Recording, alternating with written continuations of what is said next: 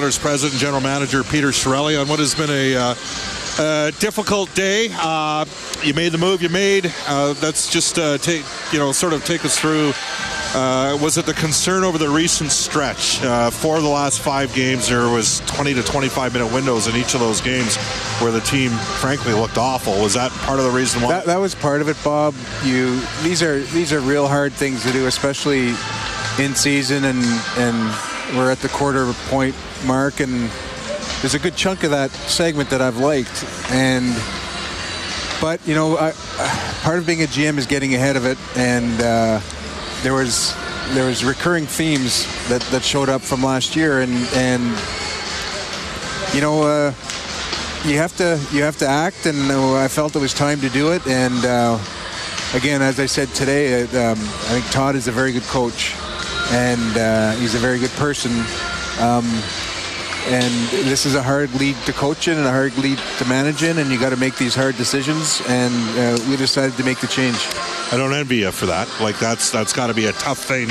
And there's people are like, well, why did he come to San Jose? The fact of the matter is, there's no perfect time. Well, there's no perfect time, is no, there? There's not. And this is something that transpired. It obviously is in the back of my mind, but it transpired really starting after the game Sunday, and it was Monday morning. Well, it was all Monday morning, like from midnight through. Like, I couldn't sleep on this stuff, and you play it over in your head, and we decided to branch out a bit Monday morning, and still wasn't sure. It wasn't until late last night that we decided to do it.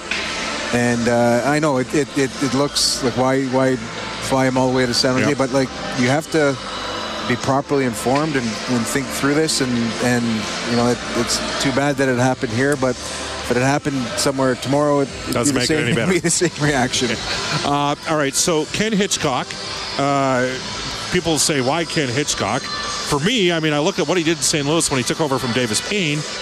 And his ability to get structure and process in a team's game would be a couple of reasons. But he does that, and he has done that in a quick fashion wherever he's gone. His defensive game has helped goaltenders and vice versa. He can be hard on goalies, though, but the way that they play, it helps him. I worked with Ken briefly at the Sochi Olympics, and he's a brilliant hockey mind.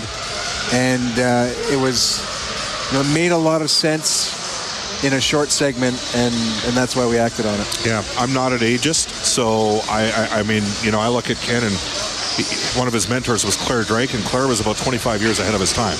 Pressure on PK, didn't believe in breaking kids down and building them up, because there's people that say, well, Ken's old and he's not going to be able to communicate. I'd call that total BS. How do you know? You don't know until you got the guy. Do you think he'd embrace the opportunity, like a guy like Puljujarvi? Like, you're going to need that guy at some point during this year to take a step forward. How much discussion went into sort of scenarios? Well, we talked about lineups. We talked about the young players that have been, frankly, the 2 players that went down. We talked a lot about those players. That's, just to be clear, that's not what the turning point of the decision. But it was we wanted to get these players a chance, and we sent them down for the reasons that I had mentioned. We wanted to get their confidence back and whatnot. And when they come back, I'm not sure yet, but they're doing well down there as it stands right now. He's shown a propensity to.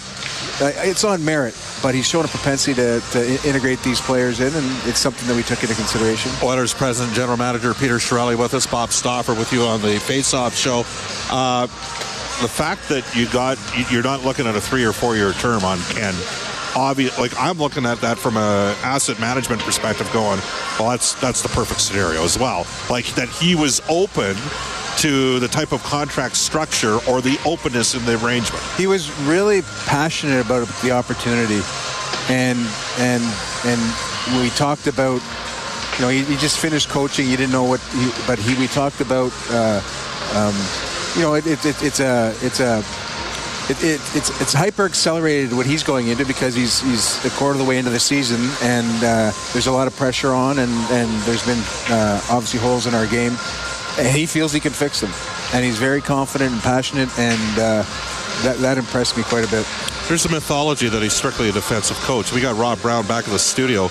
Played for him in Kamloops. I played against Hitch's teams of Sherwood Park. They were the highest scoring teams in the league.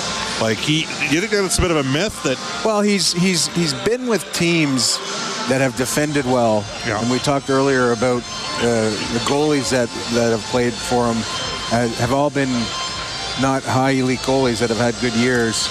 He plays a sound defensive game. Where we talked about an aggressive forecheck.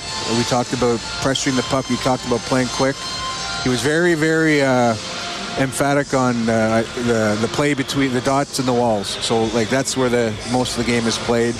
So there's, and I think we have guys that can play that game, but they haven't been lately. Like those games that we've been flat in, Calgary, Vegas, they're winning a lot of the battles on the defensive and the offensive wall. So he's gonna stress that, but he recognizes the talent and that we have here, and he actually recognizes the talent we have in Bakersfield. So he's gonna put us in a position to succeed, and as I said, he's very passionate about it and very cerebral. You know why zone defense was eliminated in the NBA? Because it works. And if you play zone in hockey, you know where guys are when you get the puck in transition. Would we see sort of is a man within his own type? Yeah, there's. I haven't drilled that deep, but we talked about D-zone coverage, we weren't playing strictly before. We weren't playing strictly man-to-man. Yeah, there was a kind of the top of the circles. Yeah. There's a switch off and a zone. But we haven't been, a lot of the D-zone breakdowns come from not breaking out. Yes. And it's a possession game. It's hard to get possession back. And how do you get possession back too? It's board battles. And we've been deficient at that. So you took some ownership and some accountability for the position that the team was in, saying it wasn't all on Todd today. Just to clarify, you do think there's enough talent here to... I think there is, and it doesn't mean that we're not going to try and improve it. And we want this to be the best team, the best contending team that we can make it. And I do believe that what we saw in that stretch, I believe that we can play at that level. And I know it's not realistic to think you can play at that level the whole year, but we were playing fast, we were breaking out well, and our special teams were improving. So I want Hitch to continue that trend.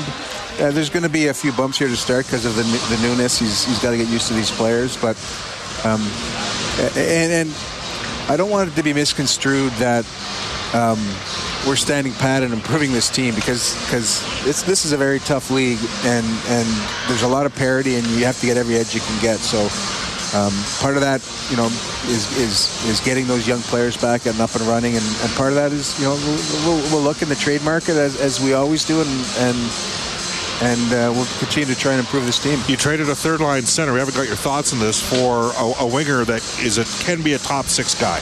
I don't think he ultimately is going to play center. Cooper Marody's a little unproven at this stage. Would you possibly look at giving up an asset to get a different type of third-line center? I'm not sure yet. We've got a lot of centers on this team. That move wasn't made solely to open a spot for Cooper Marody. Right. I mean, I want to be clear on that. You needed a left winger with some. Yes, and with speed and can make plays, and he's a good power play player, and he's got his faults, as did Ryan Strome, but I like the speed that this guy brings, and. We saw a bit of it. In fairness to Spooner, he traveled all day, played, and then played the next day. I mean, he looked terrific in the first period and a half against Calgary. Yeah, well, with Nugent Hopkins. So he can make plays, and he's got some deficiencies that. But you know what? You need skill and you need speed, and so we've got a lot of centers. So we may do that by committee, and Cooper's playing there right now, but. We'll see how that goes. Peter, we appreciate your time. Thank you for joining us on the Face Off Show. All right. Thanks, Bob. We'll send it back to Reed Wilkins and Rob Brown. All right. Thanks a lot, Bob Staff, for talking to Oilers President of Hockey Operations.